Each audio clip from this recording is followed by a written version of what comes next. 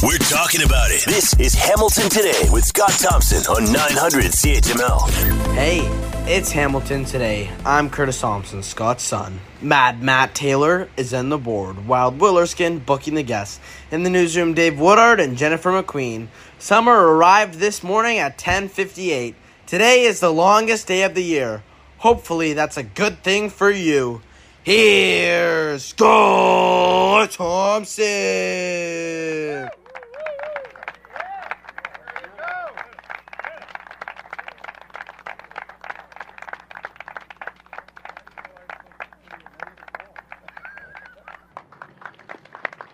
Good afternoon. It is 3:08. It is 900 CHML in Hamilton, 980 CFPL in London. Welcome to the show. It's the first day of summer. Does it feel like it for you? 10:58 this morning it arrived.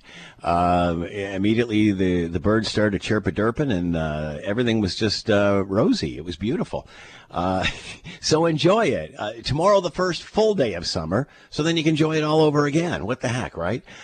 Feel free to jump into the conversation. Love to hear from you. Send us a note, Scott Thompson at 900CHML.com. Phone lines are always open. You can talk, you can text, you can leave us your last word. You can join us for Hamilton's favorite game show, Hammerhead Trivia, coming up after the 5 o'clock news. Matt Taylor on the board because it is the first day of summer. Summer arriving this morning, playing all summertime songs, going in and out of the segments. There you go. Feel good, feel happy, feel, in the weather. You know, you can't argue with that.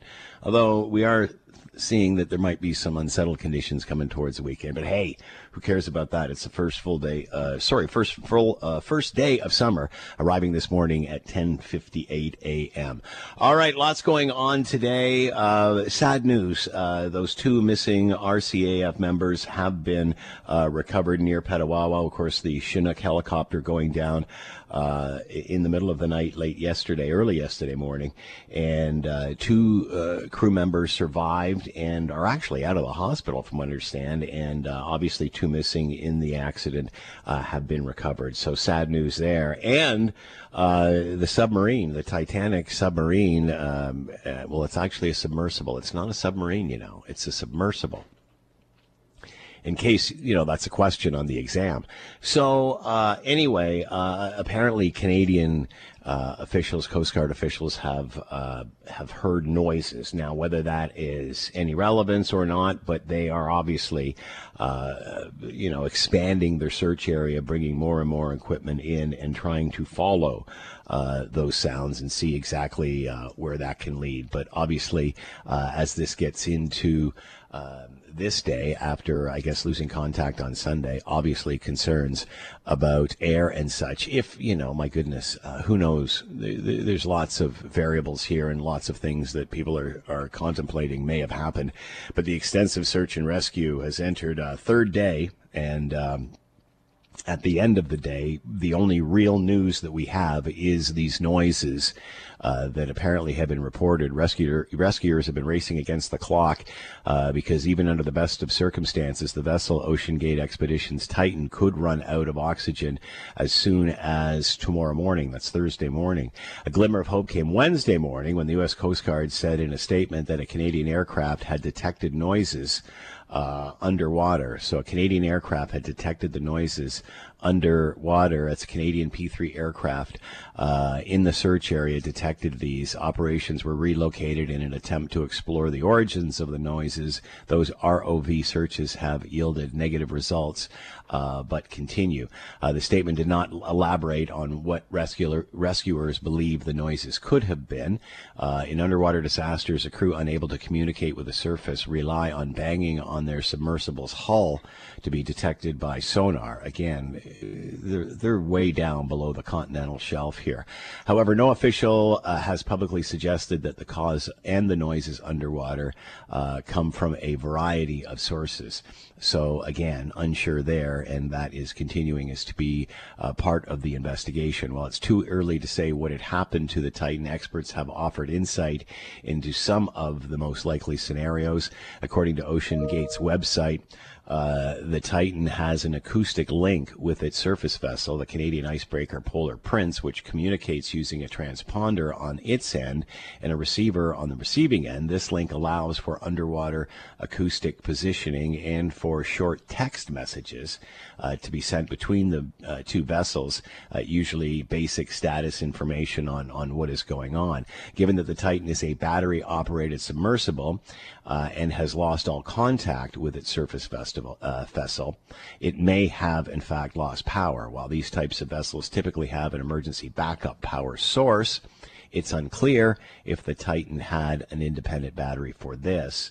A power failure is considered the best case scenario for the 20,000-pound Titan. Experts have said that if the submersible's inbuilt safety system is operating properly, there is a chance the vessel could drop additional weight and return to the water surface. But then again, nobody knows exactly what happened like an hour and 45 minutes in when they lost contact. Was that just a communications thing? Was it a complete power failure?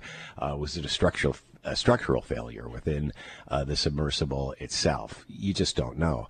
Some have said there is a chance the Titan has surfaced and is bobbing up and down on the top of the water already. It's just a matter of time until it's spotted by rescue crews. The bad news is if the passengers are stranded on the top of the water, they're pretty much out of luck until somebody finds them, because the vessel's main capsule has no way of getting out. They have to be opened from the outside. He recalled from his close-up with the Titan last November that the passengers are sealed into the sub before they begin their expedition. Crews apply more than a dozen heavy bolts from the outside, which must be removed by an external crew in order to exit. So again, this just makes the situation even more complicated. Finding the submersible is one thing. Getting it to the surface, depending upon where it is and at what depth it is a completely different story, which is why they're trying to get as much heavy equipment to that area as they can. But again, you're talking about a massive area. One report saying, twice the size of Connecticut. So that's quite an area, even to find something that's, bobbing up and down. Also a chance that the Titan is snagged on something in the water, perhaps a piece of the shipwreck or a large fishing net. The wreckage of the Titanic, which came to rest approximately 4K below the ocean surface, is a hazardous area with debris all around it. You don't really hear much about this, but they say there are parts and pieces all over the place. It is quite dangerous.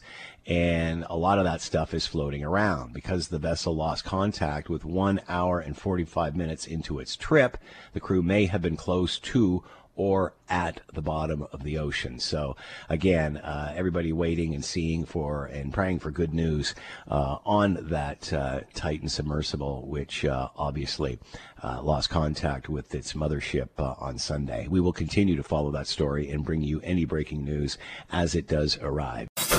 It is 900 CHML in Hamilton, 980 CFPL in London. I'm Scott Thompson. First day of summer. Yeah, arriving this morning at 10:50 Go put something else on. I don't know. Where's your trunks? Feel free to jump into the fun. Love to hear from you. Send us a note, Scott Thompson at 900CHML.com. Phone lines are always open. You can talk, you can text, you can leave us your last word. Join us for Hammerhead Trivia coming up after the 5 o'clock news. All right, you certainly have heard of Collective Arts Brewery over the years, and you know what? This is coming into their 10th year. Collective Arts Brewery has been a hit with craft beer drinkers from Hamilton and across the province since they opened back in 2014, and the praise keeps coming. They just were voted the best brewery in Ontario in an online survey. Patio is in full swing. Local events and drop-ins continue. Let's bring in Matt Johnston, CEO and co-founder of Collective Arts Brewery, and is with us now. Matt, thanks for the time. Hope you're well. Yeah, I'm well. Thanks for having me. So, first of all, congratulations. Another survey and another thumbs up. That's always nice. Yeah, thanks. Yeah, really appreciate the love. So it's to someone who's never been there, has no idea what this is about, explain what Collective Arts Brewery is. Yeah, for Collective Arts, we're about a fusion of creativity of the beverages we make and the artists that we champion and support on all of our packaging and through all of our events. And we bring that sort of creativity of beverage and art and music to life in our spaces. So we have our main brewery is in Hamilton, and we have a large patio and beer hall here. And then in Toronto, we actually have a tap room that is just, it feels like you're going down the most epic street art gallery in the world. It's just amazing murals done by all the artists that we work with. And then we actually have 2 pop-ups right now, one in the Byward Market in Ottawa, as well as in Union Station in Toronto. Why has this worked for you? Why has this whole thing come together and proved to be quite successful? Craft beer drinkers are very experiential, and it is very much about creativity. And in the past, it was always about creativity of the liquid. And for us, we really want to be look past that and just be inspiring in creativity in all forms. And so, being purposeful about champion artists, I think is people appreciate the arts. Arts are under-supported right now, and they appreciate the arts, and it's inspiring. So I think just that all came together and sort of grabbed everyone's attention and excitement. Are you surprised where this has gone after 10 years?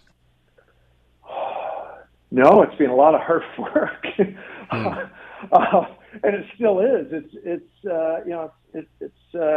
It's not the easiest industry to be in, but we work with amazing people, and so we enjoy the challenge of it. But no, we love it, and it's the hard work just makes enjoying the product that much more rewarding. What are some of your biggest challenges still? Well, still in Ontario, majority of beer sold is produced either by multinational corporations or by imported products.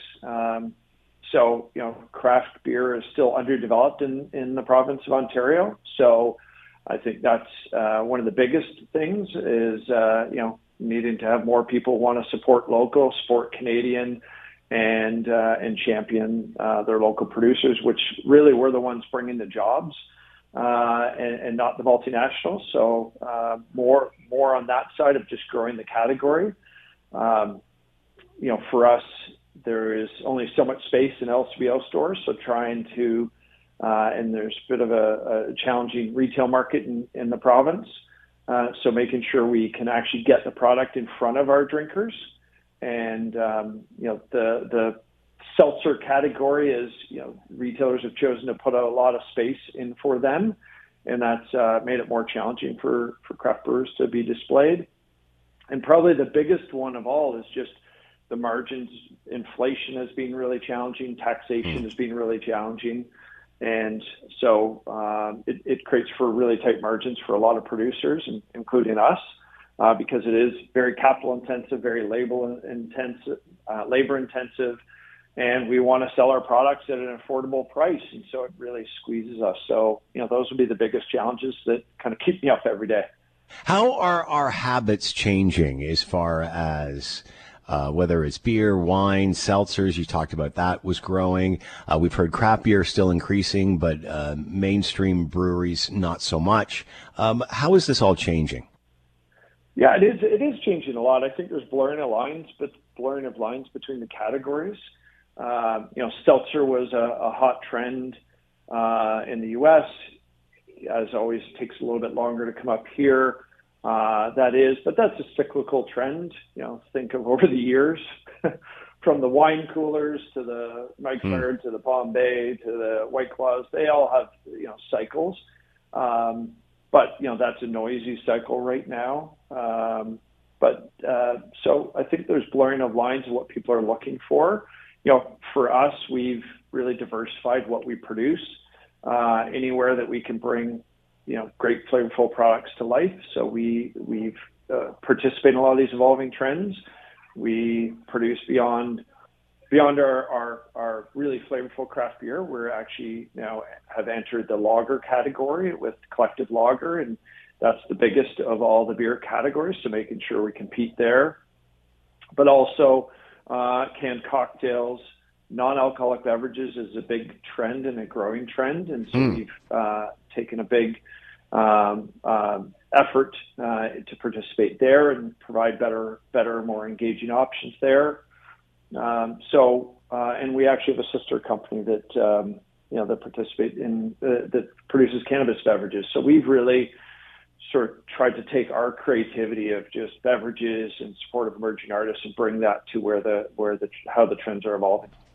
Matt Johnston with us, CEO and co-founder of Collective Arts. You can find out more at collectiveartsontario.com. The brewery getting another thumbs up from an online survey. Check it out. Lots of interesting things going on. collectiveartsontario.com. Matt Johnston, CEO and co-founder of Collective Arts. Matt, thanks for the time. Good luck. Thanks. Really appreciate it.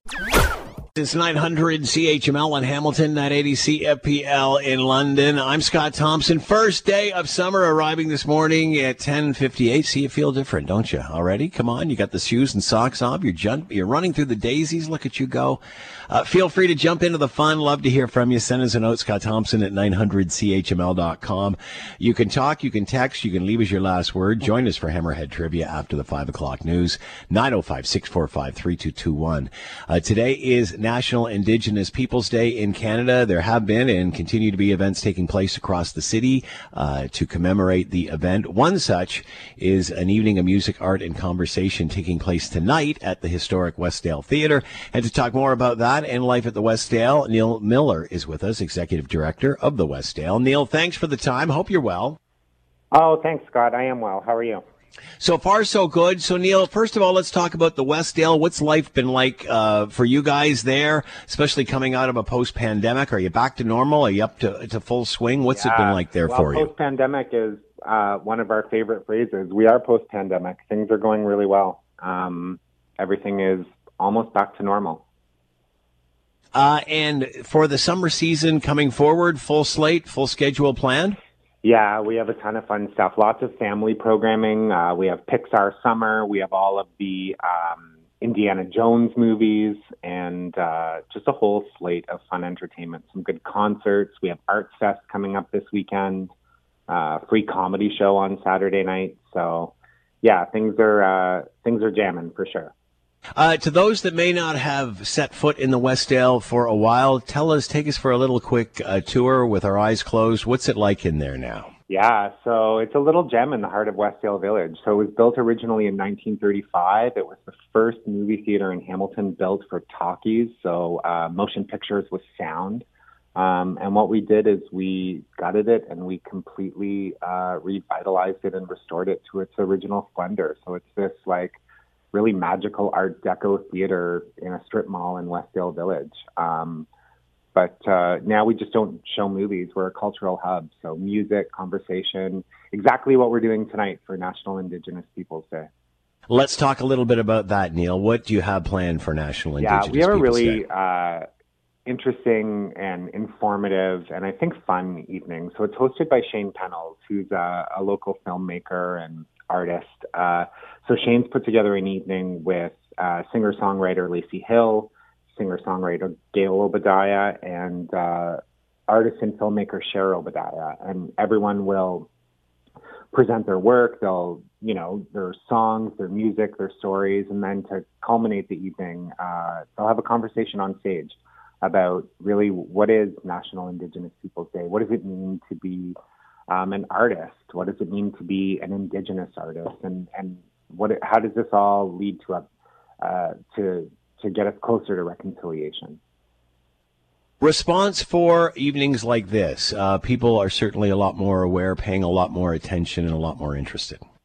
Yeah, the response to this has been incredible. So it's a free event. It's funded by Heritage Canada. So we are able to offer it at no charge, but we have over 200 people have registered for tonight. So there is a need in the community for events like this. So the interest has been extraordinary. So over the course of the evening, not only conversation, but also music as well. Yeah, music. Lacey Hill and Gail Obadiah will be giving us some really just amazing music. And as far as the presentation, what does this look like? Is it everything over the course of the evening? How long does the evening last? So it starts at 7 o'clock. 7. It's about a 2-hour show. It's hosted by Shane. So Shane will, guide us through the evening, and each artist will present their work, and it'll culminate in the end with a conversation.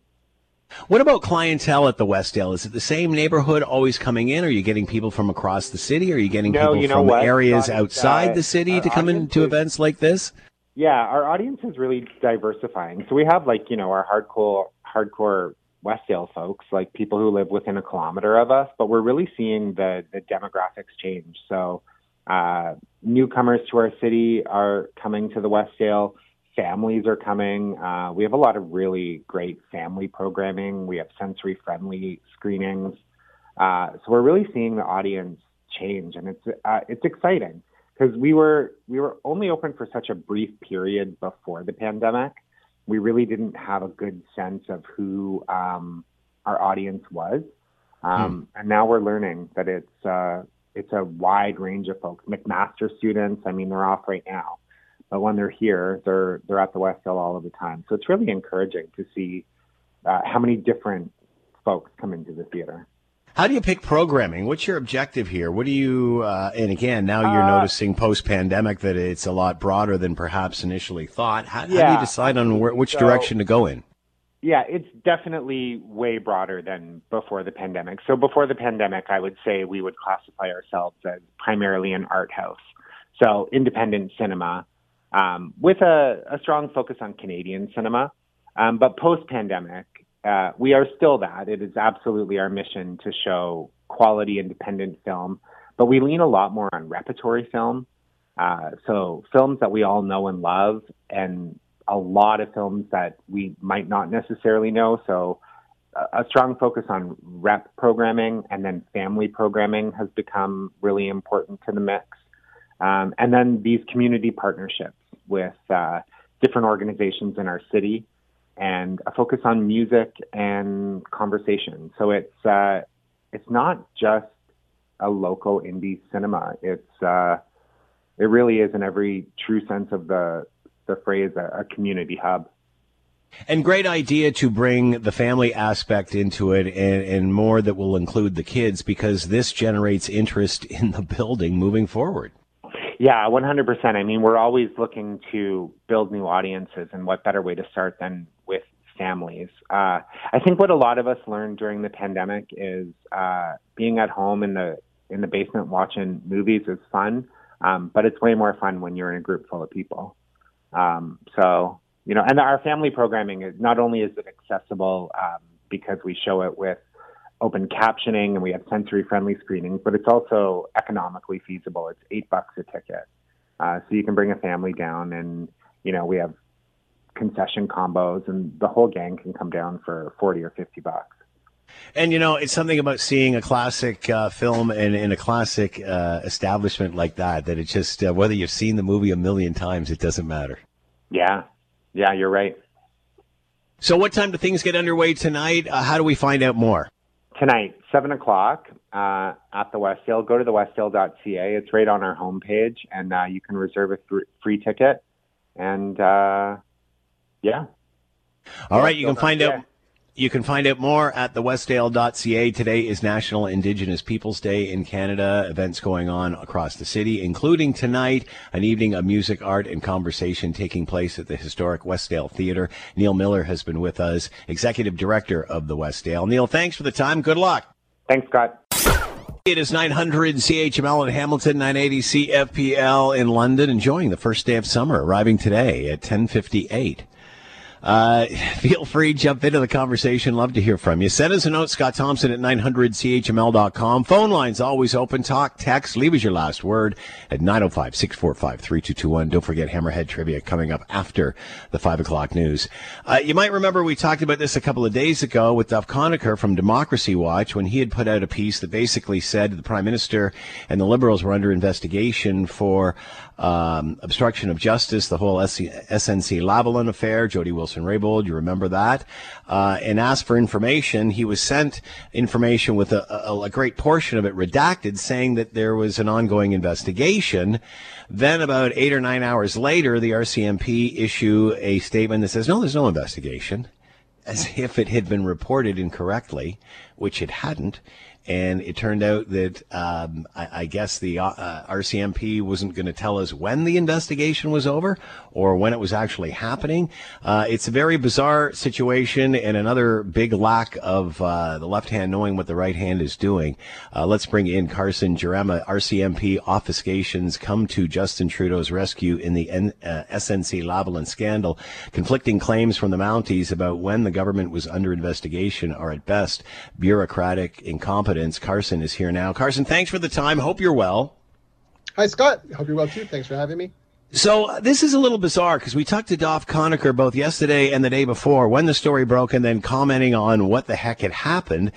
He had asked for information on this, and then a great portion of it was redacted simply because, well, as they said, the investigation was ongoing.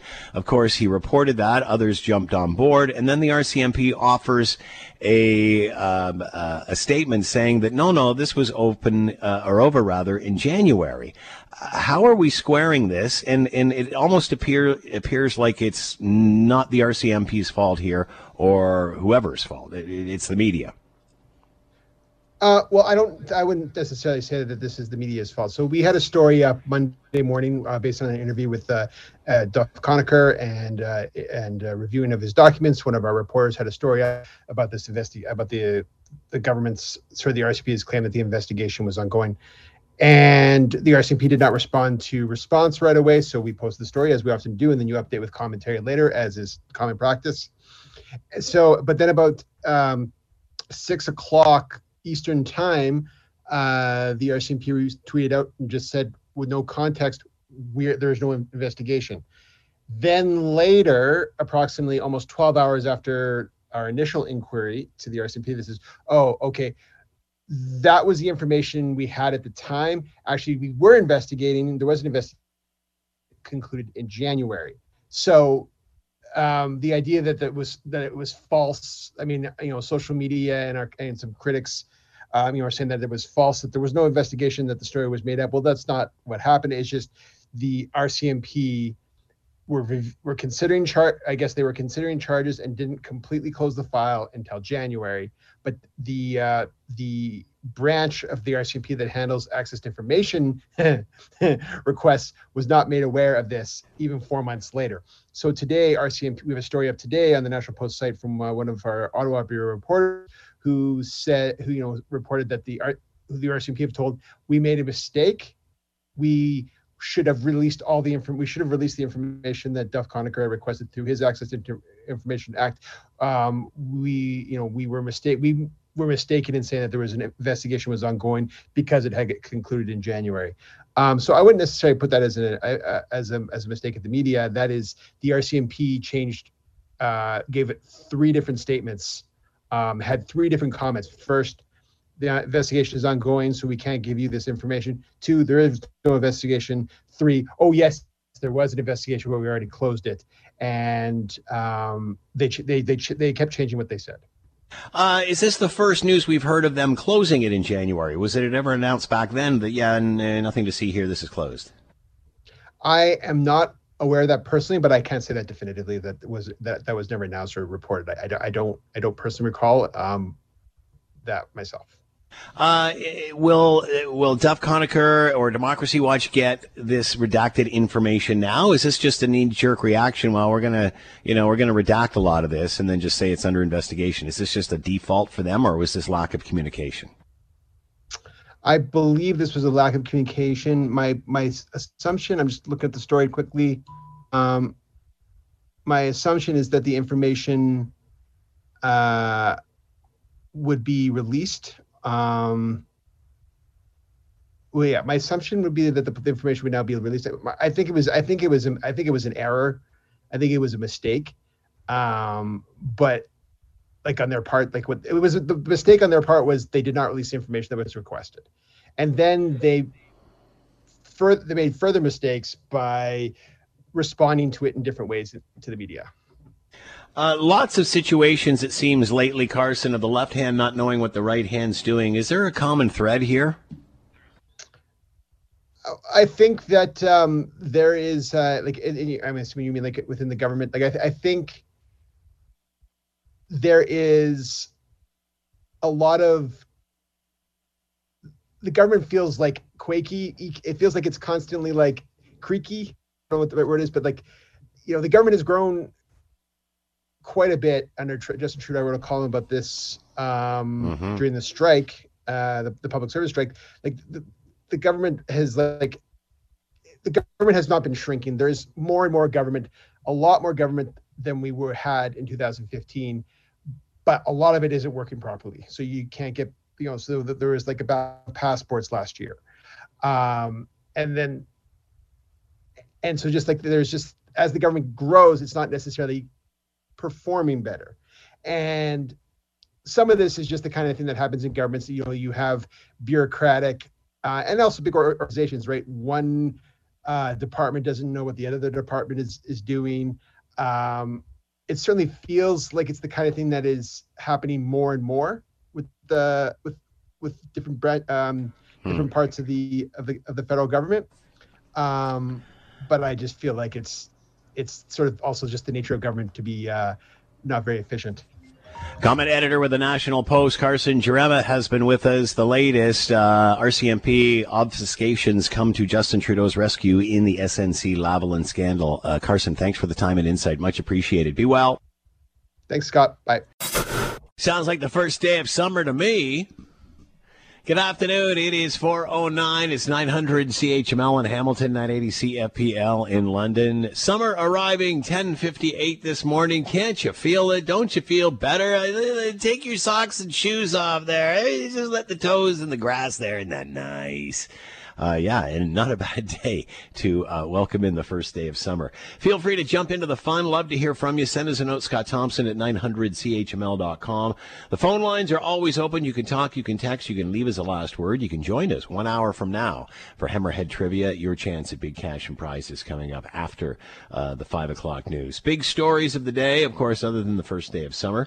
Those two missing RCAF members have been recovered near Petawawa. The Chinook helicopter crash we were talking about yesterday, 2 surviving and 2 unfortunately losing their lives in that accident yesterday.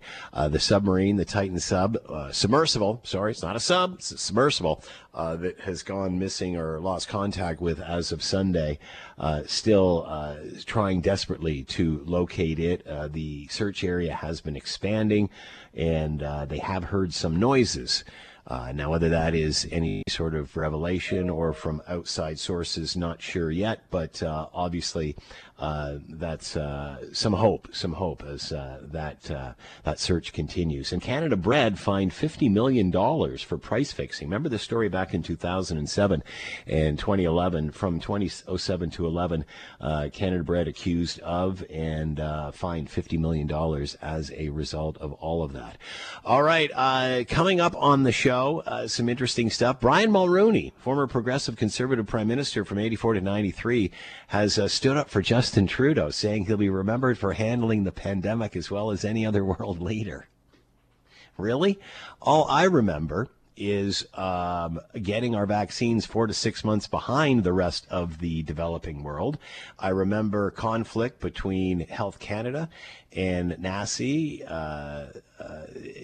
talking about vaccines and giving 6 times conflicting information on vaccines.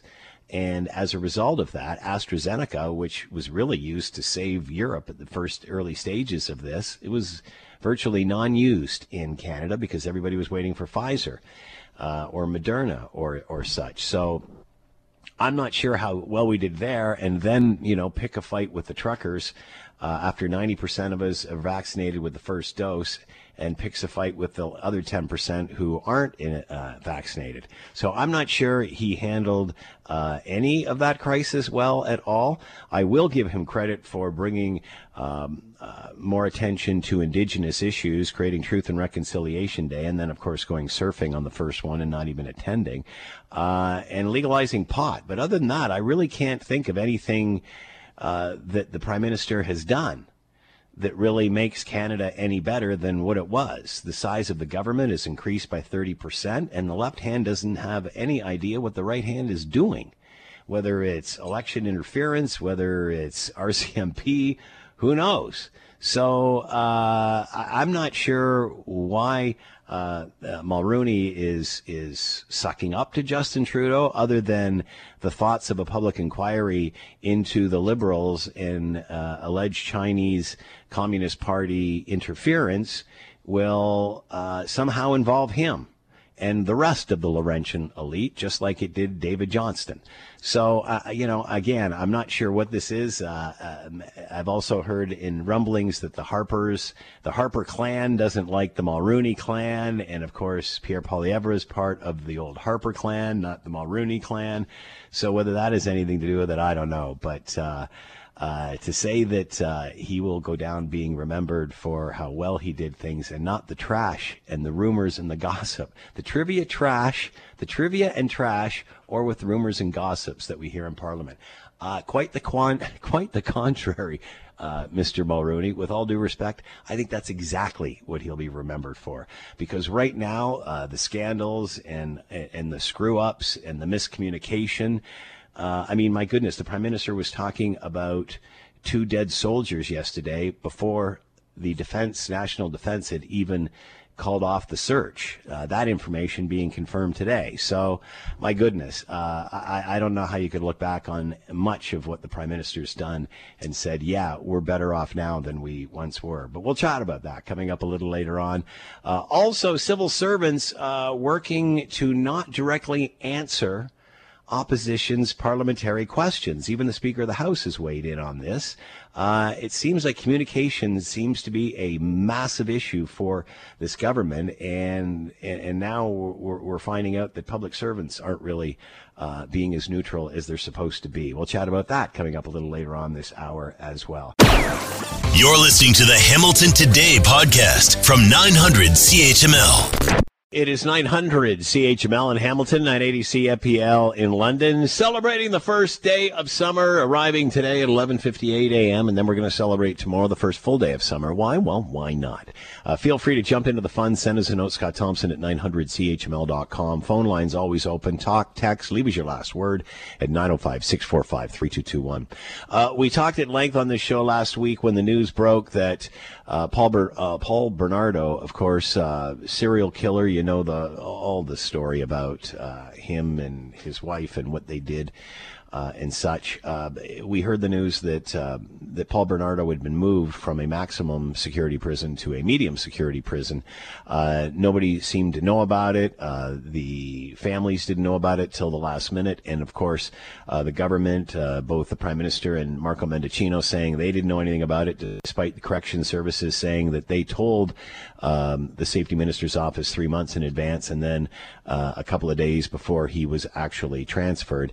And yet the government seemed to not get that information for some reason. Now we find out in a recent tweet from Conservative Senator Don Plett of Manitoba, and get ready, because if what you heard before made your blood boil, this is going to put you over the edge.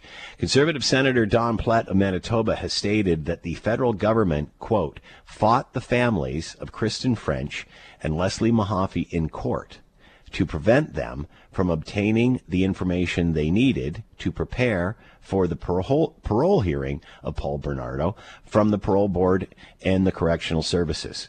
So the families approached the Parole Board and Correctional Services to get information that could help them with their hearing, and instead they prevented them from getting that information. Now, if that's not bad enough, then the government sought $19,000 in court costs from the families. So the families have to pay the court costs of a parole hearing? Is that what's happening here? And all of that in the wake of Paul Bernardo being transferred from a maximum security prison to a medium security prison? That's bad enough. The hell that's been the last couple of decades for these families have been enough. And now this? It's just bizarre. Let's bring in Timothy Danson, lawyer for the Mahaffy and French families, and here now. Tim, thanks for the time. We're hearing this information that from the senator that the French and Mahaffy families have been asked. Not only were they not given information about Bernardo for the parole hearing when they asked for it, but then the government sought $19,000 in court costs from the families. Is this accurate? When did this happen? Yeah, unfortunately and sadly, it is accurate. And I have to say it was just devastating to the families that the government would try to extract $19,000 from them as a result of bringing a very responsible piece of litigation, Access to Information Act request. And we were very, very surprised. The judge in the end ordered $4,000 instead of the 19, and even that was disturbing to us because there was no basis for costs to be awarded against the families.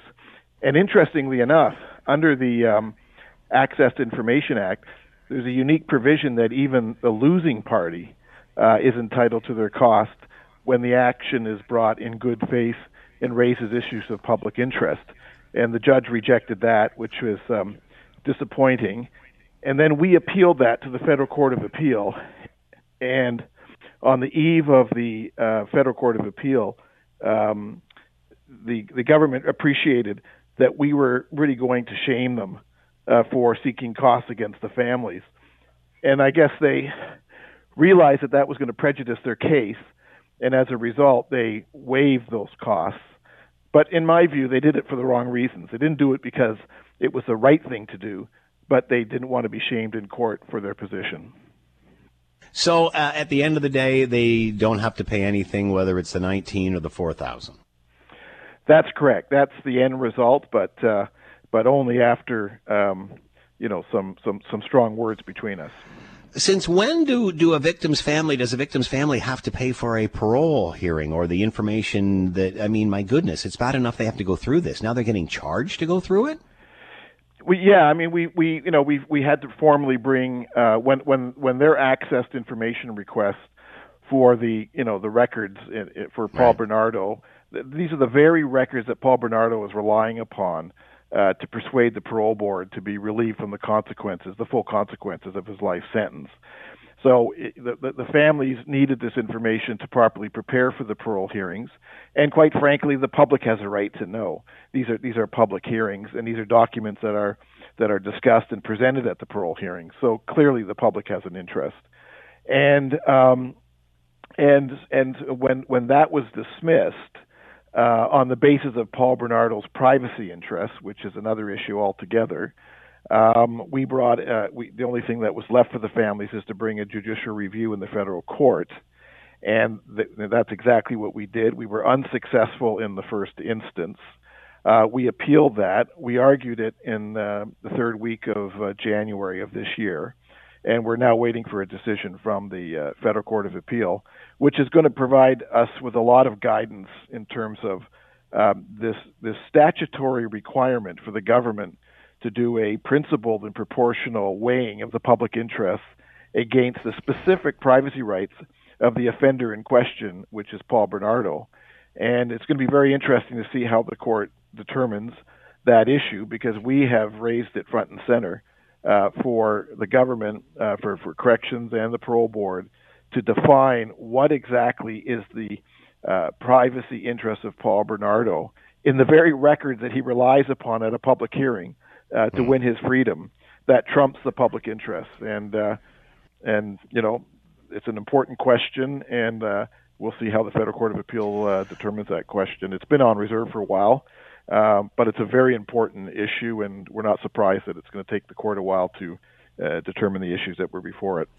We only have a few seconds left, so where are we with the actual transfer and what happened there and the reversal of that? Well, it would appear, from what I understand, that the corrections has appointed a 3-person panel to review the decision with respect to the transfer. I don't put much stock in it. I don't know who the panel is, but clearly the commissioner herself had to be part of this decision. So is this a panel that's reviewing a decision that their boss participated in? I'm not holding my breath unless behind the scenes, and I'm hoping for this, that there is frank discussions with CSC by the minister and the Prime Minister's office to do the right thing. And there's no question in my mind that that they have the jurisdiction, legal and political, to direct that this decision be reversed and that Paul Bernardo be sent back to maximum security at the Millhaven Penitentiary. Timothy Danson with us, lawyer from the Mahaffy and French families. Tim, as always, thanks so much for the update. Be well. Thank you very much. Thanks for having me. As of 10:58 this morning, summer here. Do you feel different? Huh? A little more spring in the step? No, I'm sorry, summer in the step. It is 5:38. It is 900 CHML in Hamilton, 980 CFPL in London. I'm Scott Thompson. Jump into the conversation. Always looking for your last word. 905-645-3221. You can talk. You can text. You can send us a note, Scott Thompson at 900CHML.com. All right, we've been talking about this since the beginning of the week. Obviously, a submersible, which was going down and searching, looking around the Titanic and such with a lot of rich tourists, has gone missing. Have not heard from it since an hour and 45 minutes into its journey. This is still considered a search and rescue mission, so say the Coast Guard. And searchers detecting underwater noises in the last couple of days. Can't really tell too much about that, although they are zeroing in those areas where the noises were detected. To get an update on all of this and where we are, let's bring in Kyle Benning, network digital broadcast journalist for Global News, who's covering the story and with us now. Kyle, thanks for the time. What do we know as far as where this submersible was in its journey to the wreck? I know it was an hour and 45 minutes into the journey when they lost contact. How long would it have taken to get to the site of the Titanic? Were they close? How close are they? Scott, they were still quite a ways away from actually reaching the wreckage site. From everything that I've seen online and all the research I've done, it takes about 3 hours to actually reach the ocean floor. From that point, they can turn on the sub and kind of drive around and power up and start looking for the Titanic at that point. So they hadn't even reached their full descent yet. And from my understanding is the communication is supposed to take place every 15 minutes. And then after a number of times of the ship on the surface not being able to hear from the sub, that's when they started to get concerned and start flag things with the Coast Guard. Many are wondering why it's taking so long to find this submersible, considering we know where the wreck is. But from what I understand, they don't just sit above it and drop a line. This is a very long descent over a long distance. Oh, it's about 4 kilometers deep, so not exactly easy to find. And they're saying sometimes, even though we know where the Titanic wreck is, sometimes even that's hard to find. So the issue is there's no actual physical attachment to this sub, to the ship up front. So it's almost like finding a needle in a haystack. And that's another issue too. And plus, we don't know if anything has gone wrong with the submersible as well. If the power is out, that's one of the issues we might have seen as well, them not being able to kind of make their way around, which is why these signals that have come up last night and this morning are so interesting, because what's supposed to happen when power goes out or any kind of need is happening is they're supposed to bang on the inside of the sub every 30 minutes. And this sends a signal to the sonar buoys, which were released earlier this week. And those are the signals that are expected to be, if it is the sub, if these are the sounds that are created by the sub, that it could be them. So we're trying to see what's happening, what's taking place, but everything is still unknown, and whether those sounds that have been captured are them or could be something else within the vast Atlantic Ocean. Finding it is one thing. Rescuing or bringing it up from the bottom is another. Is there equipment heading to the scene that is capable of doing that? So that's actually taking place right now. From what we heard from the U.S. Coast Guard in their 1 o'clock press conference, is the Navy is currently sending teams that can sort of go down and dive down and bring back up this sub, as well as French ROVs, which are remote operated vehicles. So unmanned vehicle that can go down and actually try and find them. But obviously that remote vehicle will be able to help bring them up. But the Navy does have the capability of doing that if it can't come up itself. There are also private organizations and companies that have this kind of ability as well, and those are all being directed to the scene in the area where they believe the sub is. And I guess there's also the possibility that it's not necessarily under, but bobbing on the top somewhere. That's very possible as well. So there are quite a few resources just looking on the surface. Obviously, once we get below the surface, it could be anywhere. But on the surface, we're talking about an area that's twice the size of Connecticut. So not exactly trying to find something the size of a minivan within something twice the size of Connecticut, not exactly easy. So from what we've heard today, there are going to be 10 ships just kind of surfacing the area, as well as the planes, including Canadian Armed Forces planes that are searching from above as well. So several resources involved in trying to find something the size of a minivan. Obviously, main concern is the reserves of oxygen on board, and that they are obviously only have can sustain life for a certain amount of time. Is there any other way? Is there any way to get oxygen to them if they find this craft, other than bringing it up to the surface? So that's a very difficult part. From the inside, the 5 people within the actual sub can't get out because it's bolted from the outside. So getting something into them isn't necessarily easy. However, one of the people on the sub is, I believe, is a Titanic expert. His name is Paul Nargelet. He's been on 30 dives, somewhat similar to this. So within that 30 times, he's been receiving training, and even actually going into this, they would need training in terms of dieting and different kind of safety protocols. Because of his experience, there is hope that they can find ways to conserve oxygen, which they would have been taught prior to this, conserving food, but just getting up to the surface, if it's even found, is going to be an issue, because if they're using oxygen at the regular rate, they will run out of oxygen by tomorrow morning. Wow. We'll leave it at that. Kyle Benning with his network digital broadcast journalist for Global News, covering the story of the Titan submersible, which has been lost in the area of the Titanic. Kyle, thanks so much for the update. Much appreciated. Be well. Always a pleasure, Scott. 10:58 this morning. Summer officially arrived. Tomorrow, the first full day of. There you go. Jump into the fun. If you've got a last word in you, send us a note, Scott Thompson at 900CHML.com. Phone line's always open, 905-645-3221. Scott Radley show coming up after the 6 o'clock news. You can read him in your Hamilton Spectator. He is with us now. Scott, thanks for the time. I hope you're doing well. You know, when I hear the Beach Boys and I realize it's summer, who could not do well?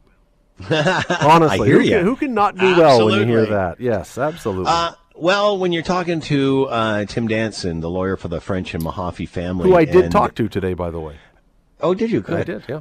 And explaining to us the whole issue of the families looking for information for a parole hearing, the government reluctant to give them that information, and then charging the family. $19K in court costs the families and such. The judge eventually drops it to $4, and then eventually it's gone. But man, oh man, people are asking what the hell is going on when you see a Bernardo move from maximum to medium security prison with no explanation given. The government has no idea it's even going on, even though they were notified. And now they're dinging the families when they're asking for information regarding a parole hearing. This is disgusting. Let me read you just a line from the email, because I asked him about this very thing today. Excuse me, because I saw the GoFundMe that had started up for them, and I thought, what the heck? Same thing you said. He said, the bottom line is the government walked this back and waived the cost, so nothing is actually owing. Yeah. So that part, okay, that's good. Thank goodness. Yeah, after they realize, as he said to me just minutes ago, once they realized what a PR nightmare this would be for them, that, they canceled it. So, especially that they didn't even know what was going on in the first place. Right. So great that they walked it back. We're happy for that. It's terrific that they did that. And pardon me, I didn't even know you had Tim on. I was just coming in. I didn't hear that. I wish I'd heard that conversation. But you're right. How is it possible that people who are in the government, whoever it might be, lawyers, bureaucrats, politicians, whomever, would not have someone stand up and say, folks, just from a PR perspective here, maybe going after the families of French and Mahaffy is not an ideal vote-getting method. Like, this is... There are certain ones, Scott, that are complicated. There are certain issues that are tricky for politicians and bureaucrats and staffers. This might be the easiest thing to say, okay, technically, legally, we could go after this money. Legally, we could, but there is not a chance that we want to be the people who are going after the French and Mahaffy families. Are you insane? And yet somehow that, for somebody along the way anyway, that seemed to have been lost, at least for a time. And again, you can debate whether what Bernardo's rights are, what they aren't. Should be zero, by the way. I agree with you 100%. But the other issue here is the government's issue and the fact that they knew about the transfer. Well, they didn't. They were told, but apparently it didn't get to the right ministers, whether it was months ahead of time or even a few days ahead of time. And then we find out this. I mean, it's one thing after another here.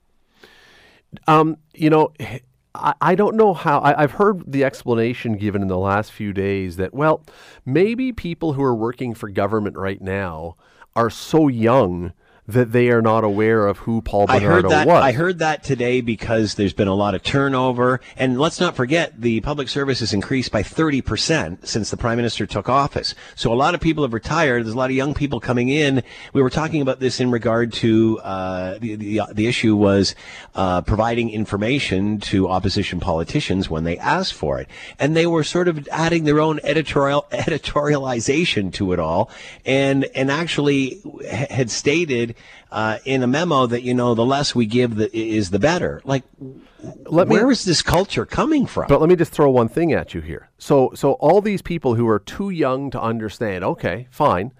But the Prime Minister's office, we learned in the last few days, was given this information, even before the other offices got it. Who is the senior advisor to Prime Minister Justin Trudeau? Guy named Ben Chin, who covered the Bernardo trial for City TV. He was a journalist. You can't possibly somehow say that Ben Chin forgot. He was there doing a great job, but doing it every single day. It's impossible that every single person in government staff didn't know, or every single person is under 25 years old. That makes no sense. I'm not going to doubt that there are a couple or some people who are too young. I mean, look, I don't know every detail about every criminal who's ever crossed the path of the criminal court system in this country. I don't. But surely there are people who have worked in that time or been around for that time, or even just some names, pick a Charles Manson. I wasn't down in California when Charles Manson, but I know about Charles Manson. There are certain names that jump out. It just seems somehow there is this blind spot, and I don't get it. Thank goodness, though. Thank goodness that the government actually dropped those legal fees on the French and Mahaffy families, because otherwise, that today somebody would be there'd be another scrambling around going, well, we didn't know. We never got the memo. Yeah. It's and it seems to happen like on a daily basis. Whether it's the Prime Minister even talking yesterday about the two RCFA members that had perished and they hadn't been found yet. He's saying that they're dead and they weren't discovered until today. I mean, the RCMP and the SNC Lavalin. It's the left hand has no idea what the right hand is doing here. I'll cut him some slack on that. I mean, look, that may have been a misspeak. So that one who knows? The helicopter went down. Prime Minister cannot misspeak about somebody's death. I would Scott. agree. No, my God. I would agree with you that it's a bad idea. As I say, I'm gonna on that. I can understand that maybe you misspoke on that one, and oops, you don't want that to happen. But there's so many others. You can't misspeak on everything. Scott Radley coming up after the 6 o'clock news. Thanks, Scott. Have a great show. See ya. That's it for us. Thanks for listening. As always, we leave it to you, the tax-paying customer, for the last word. This via email from Norm on Paul Bernardo. Scott, my blood is boiling on this piece of trash. I toured the Kingston Pen and was told we can't ask what cell that piece of work resided in because of his privacy. I wasn't looking to buy the space. Signed, Norm. Nighty-night. Keep right except to pass. Thanks for listening to the Hamilton Today podcast. You can listen to the show live weekday afternoons from 3 to 6 on 900 CHML and online at 900CHML.com.